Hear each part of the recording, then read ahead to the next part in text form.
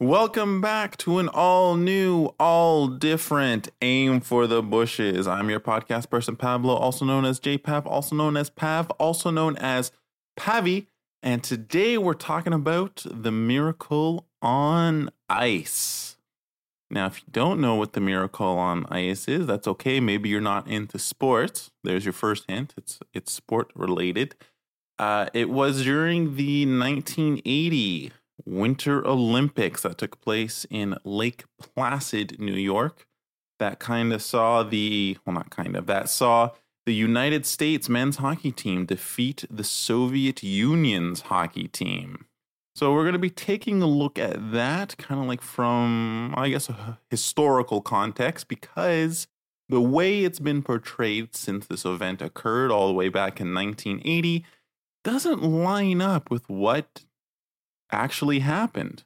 So we're going to take a look at that in just a second. Before we do, however, our non-legal legal disclaimer, which is simply that the opinions that are expressed on this show by me or guest hosts, when there are guest hosts, is simply that. It's just our opinion. So you can agree with us or you can disagree with us. We're not saying that we have the ultimate truth or that our viewpoints are the only correct viewpoints. So with that out of the way, let's take a look at the Miracle on Ice. So this is something that is a pretty significant event in American hockey, American sports, just in general. I guess it's one of the events you could argue that kind of like put the US at the forefront of like the hockey world, because they were able to defeat the USSR team. You may be wondering, if you're not familiar with this, why is this such a big deal? Okay, so this took place at the Olympics, as previously mentioned, in 1980. So at this time in the Olympics, teams were not allowed to have like professional athletes on their rosters. And this was true like for other team sports like basketball, which is why if you're familiar with Michael Jordan, he was on the 1984 U.S. basketball team for the Olympics in that year because he was not a professional yet, right? He had not entered into the NBA by that point, so he was allowed to play in the Olympics there. When you get to the Dream Team in 1992, they changed the rules. So you could have professional athletes on your roster. In hockey, in the Winter Olympics, that change came in the 1998 Winter Olympics in Nagano, Japan. That was the first Winter Games to feature professional athletes on the teams. So now if you're familiar with Olympic hockey and like the different international tournaments, they generally feature professional hockey players, because now it's the norm. But back then it was not the norm. So the U.S. team was comprised exclusively of amateur, I guess mostly like college, university level players. But the USSR team, on the other hand, they apparently were like stacked with professional players who I think played in like professional leagues in Russia.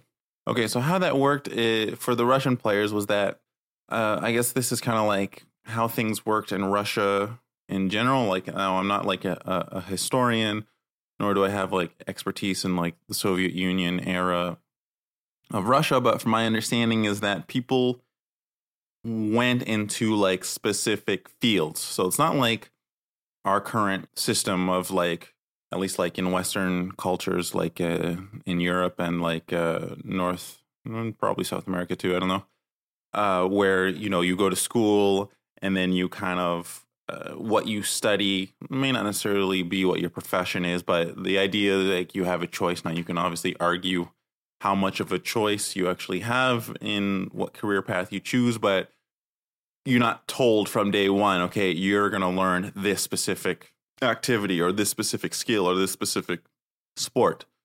And that's how it kind of worked in the Soviet Union. So like when you're born, it's like, okay, you're going to play hockey. That's all you're going to do. So like as you grow up as a child, like everything that you learn is focused on just becoming a hockey player, for example. Now, I don't know if it's strictly from childbirth or it's something you that kind of comes to you later on in your life, like maybe when you're a teenager. Like I don't know exactly if it's how I'm saying it, but this is more just like exaggerated. But basically, you're put into a specific field early on, and that's what you focus on. So like if you're a ballerina, that's what you do from a young age. You learn how to be a ballerina, and that's what your day is comprised of, learning techniques for being like ballerinas or a gymnast, or like someone who sews, or someone who does like designs, or someone who does like science related stuff, or someone who plays sports. So Russia was always like, because they were focused in the, like, obviously this is during the period of the Cold War. So the USSR was focused on competing against the US. So one of the things that Americans did, although not as the biggest sports ever, because hockey in the US is not the biggest sport, so you have football, basketball, and baseball, which I'd say even to this day are bigger deals than hockey. But one of the areas that the USSR focused on to compete, again, the idea that their way of doing things is superior to the American way of doing things, one of those arenas was hockey. So compete with the US and Canada on that regard. Because if you look at this time, like Russia, because being, well, I guess partially European country, because Russia's so big, it extends like into Asia. Because in Europe, soccer is the main sport.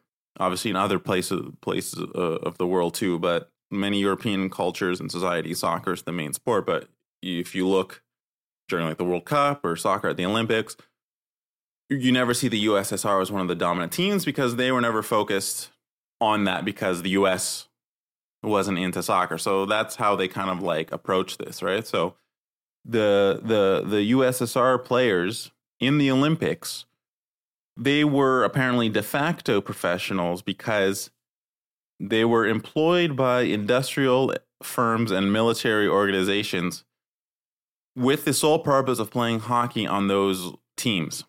So that was basically their job. Now, I don't know if they would qualify like professional under how we think of it as being paid, because I don't know what their pay structure was, but essentially it's just like that's all they did. So you could argue that they're professionals. And also the team had been together for a long time, like the Russian team. So the players that played internationally, they've been playing together for a while. So they have that team chemistry and dynamic that presents itself as a challenge for most international teams.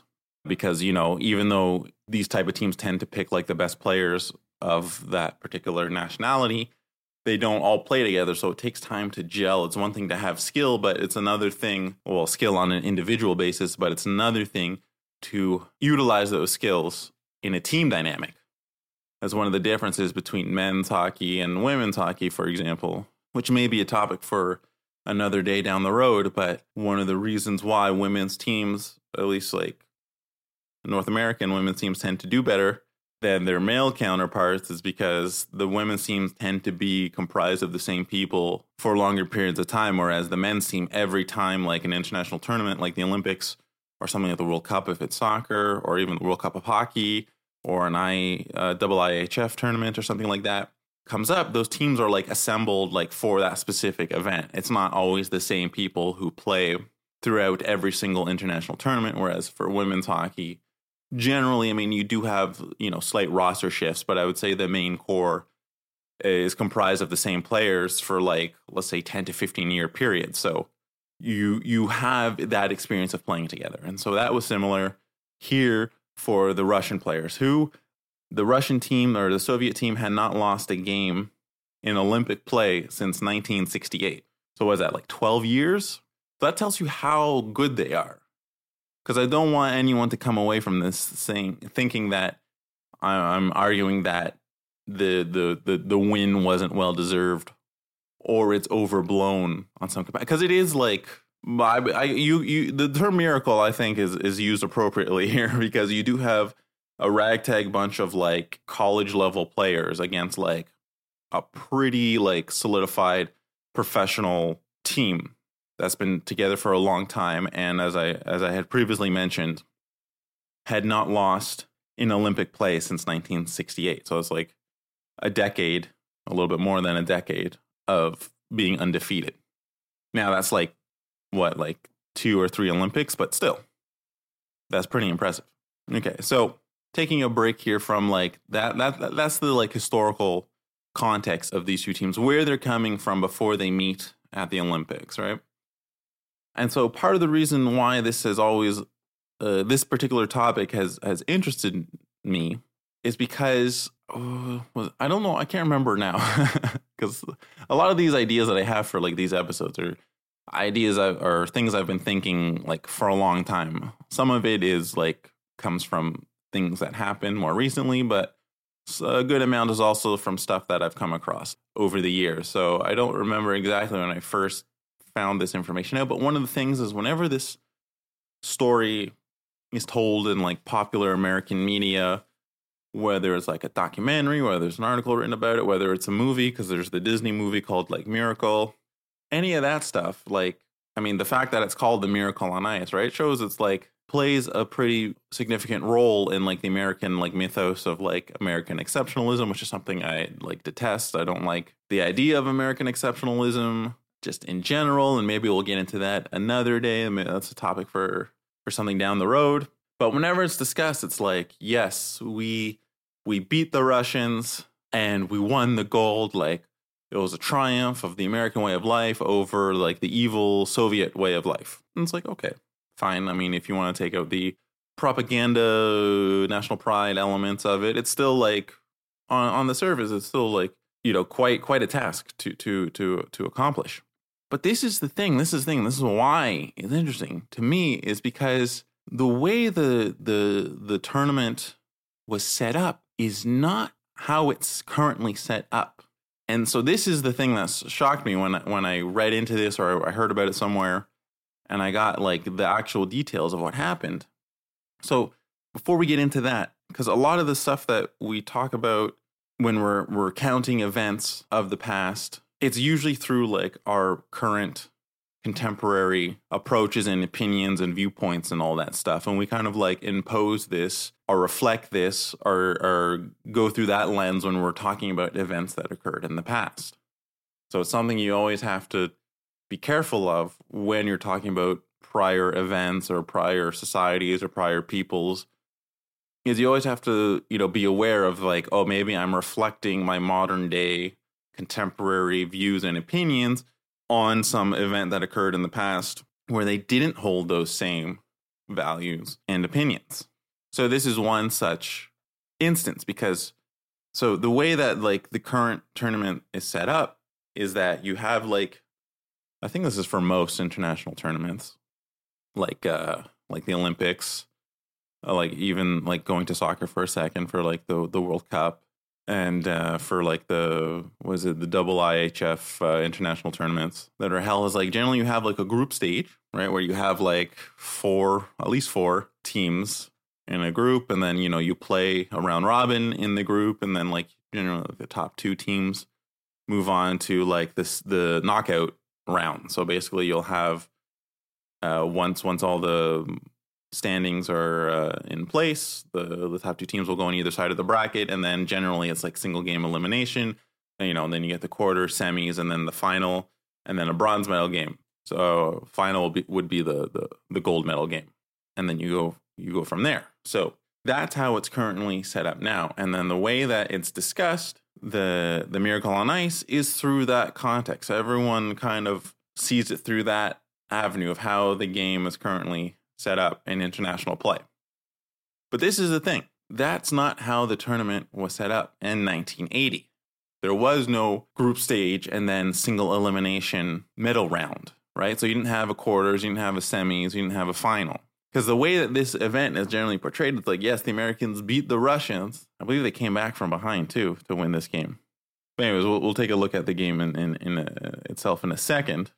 So like, we beat the Russians, and then we won the gold medal, right? That makes the perfect story. That lines up with our current understanding of how these international tournaments work, where there is the gold medal game, where there is a bronze medal game. But that's not how it worked in 1980. And this is why I always found this interesting once I learned, like, oh, they didn't win the gold medal after beating Russia.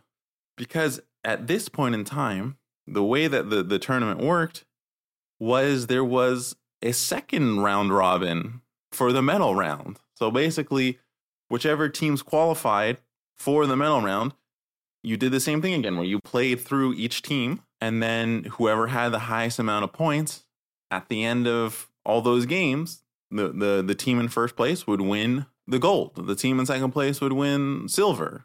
The team in third place would win the bronze. So it wasn't a head-to-head direct competition. So it wasn't like it is now. It's not like where you play in the gold medal game, the winner wins gold, the loser gets silver. In the bronze medal game, the winner gets bronze, the loser gets fourth place. Even, this is a small side tangent here, but even if you take it back to the NFL, initially, before there was such thing as playoffs, the way that you won the NFL championship was that if you finished in first place. So the team in first place at the end of the season, that was your champion. That's it. It was very simple. There was no such thing as playoffs. And then obviously that changed because then arguments came up, well, who would actually beat who head to head? And then you had teams that would like play each other. And that's how we kind of get like playoffs, but whatever. In this case, for the Olympics, yeah, it was a medal round robin. So whoever won the most games from the second round robin series, that's who the champion is. Now, for the U.S. to win the gold, because they did in fact win the gold. I'm not trying to say they didn't win the gold here. But for them to win the gold, Russia was not their last opponent, number one. I mean, even if Russia was their last opponent, that would make it line up like a gold medal game that we have today. But it wasn't. They played another game after. I believe it was Finland they went on to play. And if they didn't win that game, they would not have come in first, I don't think. But this is something that gets skipped over when we're recounting this. It's like, oh, yes, we beat it. It's a great moment. We finally beat the USSR. Our American way of life is better. And we won the gold, showing us our dominance. But then it's like, oh, but then we actually had another game a few days later that we also kind of won. And then after that, that's what secured our gold medal. And that's the little secondary part that usually gets like a little footnote. That is the more important game in terms of like winning the gold. Like politically and culturally, you could argue that the game against the USSR was the more important one. But imagine that they didn't win that last game that they played. Or if another team would have won like through points. So even if they did beat the USSR, even though they did beat Finland, someone else, won their last couple of games. And so they were able to edge out the US on wins or something, or even if points were tied on like goal differential or whatever the secondary criteria was to determine like a tiebreaker, right? The win wouldn't have the same impact, right? It's like any moment in sport. I mean, this can be true for other things as well, but in sports, it's like there could be a really big play, a really big moment, either that it's good or bad. So like, in hockey, yeah, I scored that goal. It was a beautiful goal. But in the end of the day, like we lost 7-2. It's like, that was a nice goal. Well executed, good play, but it was part of a loss.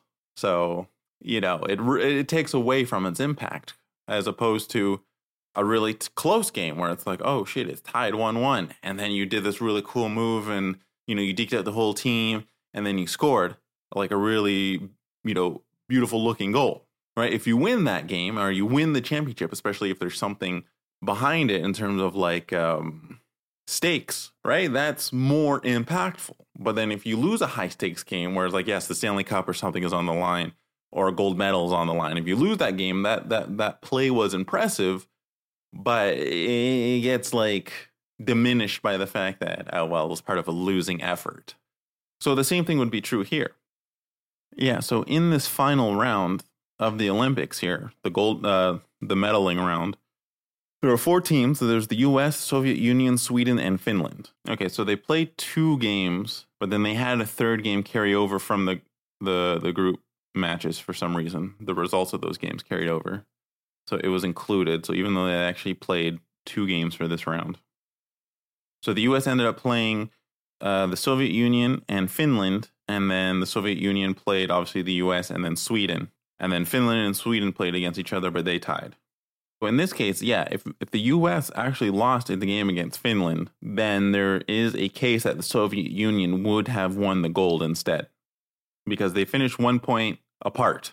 So the U.S. finished with 5 points, the Soviet Union finished with 4 points. And they're able to win their last game against Sweden. So if the U.S. loses that game against Finland, they're tied in points. And they had more goals too. So if they went to goal differential, I believe the Soviet Union would have won the gold. So imagine that's the outcome, right? It's like, yes, we beat them, but then we still didn't get the gold, right? That would be interesting.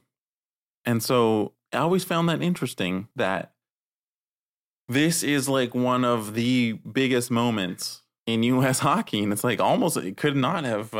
It's possible it wouldn't have played out how it did play out, because it doesn't fit neatly into the narrative that yes, we beat them and then we got the gold, right? We won. I mean, yes, because if they won the game, that would be impressive in and of itself, for like the reasons that I mentioned prior. But it would completely shift the impact of that win if the U.S. doesn't go out and beat Finland, which they probably could have, because I don't think Finland is a particularly strong team, at least at this time. I think now they're a lot stronger in terms of international play, but they were still good enough to make it to the medal round. But it doesn't fit neatly with that, yes, we won and triumphed and got the gold. It's like, we won and then, a little more stuff happened, but let's not focus on that because it's not that important. When it is extremely important, because without that, then we have a potentially different scenario unfolding.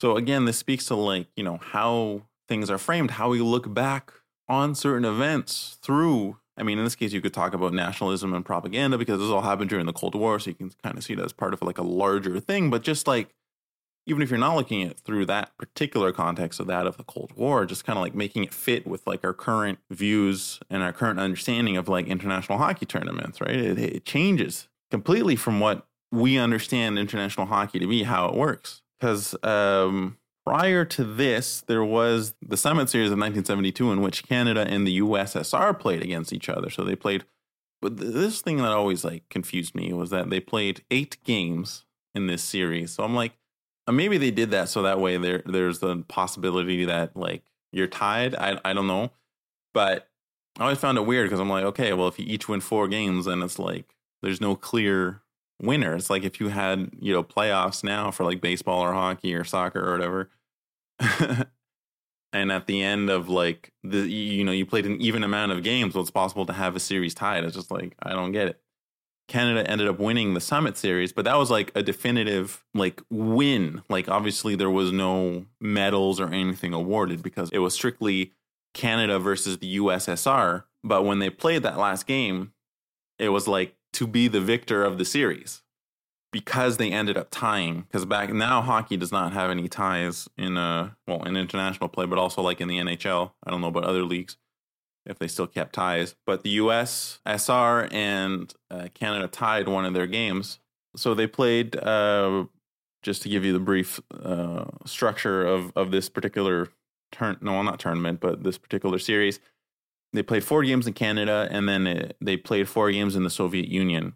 So the first 4 games in Canada, the USSR won 2 of those games. Canada won 1. And then, like I mentioned, they tied. So the USSR is, up 2-1 against Canada. So there's 4 more games to play. And in those 4 more games, Canada wins 3 of those 4. So ultimately, Canada has 4 wins to the USSR's 3 wins, because there's that tie-in there. So in the last game, game number 8, which was a close game, it was a score of 6-5 for Canada. But like that is like a definitive result. There's no additional game, and if someone wins another game, then you win the series. It's like, no, this is it. So like when Canada won that game and they have that famous goal scored by Paul Henderson, like that's it. That's like a definitive like win. Yes, we won the series. Boom. Right? Because they won 4-3. So when we're kind of like again, not with like the whole political and like national angle to it, but just in terms of playing hockey, it's like, okay, there's a clear win and loss here. Whereas in the U.S. case against the USSR at the 1980 Winter Olympics, it's like, yes, they won the game, but it was not the definitive win. It wasn't, yes, we won, we beat the USSR, we won the gold, and that's it. That's a wrap. We're good. It's like, no, we won, but then we had to play this other game. And then we also won that, thank God, because otherwise it would have taken away from our prior win. So I think we'll leave it there. That's enough ranting about hockey for one day. So this has been a look back on the miracle on ice.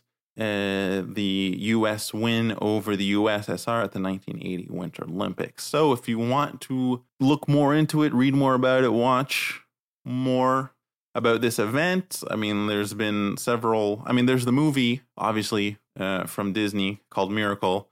But again, that does the whole thing where it's like focuses on the game itself, and then we kind of like, oh yeah, and they played another game later on, and then we get to the gold medal, and it's like, not exactly how it happened. But there are other things. I believe I think there's a 30 for 30 documentary on this, which I think that's what I saw that kind of like brought that to my attention, that it wasn't actually like a gold medal game, even though it's portrayed as though it was a gold medal game because they ended up winning the gold, but not from that win. Obviously, that helped tremendously, but it's not as a result of that win specifically. So yeah, if you want to read more, there's plenty of other information about it out there. So I have been your podcast person, Pavlo, also known as JPav, also known as Pav, also known as Pavi. Thank you so much for listening. We definitely greatly appreciate your support and your continued support. Stay tuned for another all new, all different episode of Aim for the Bushes coming out soon. So remember, everyone, please stay safe. Peace.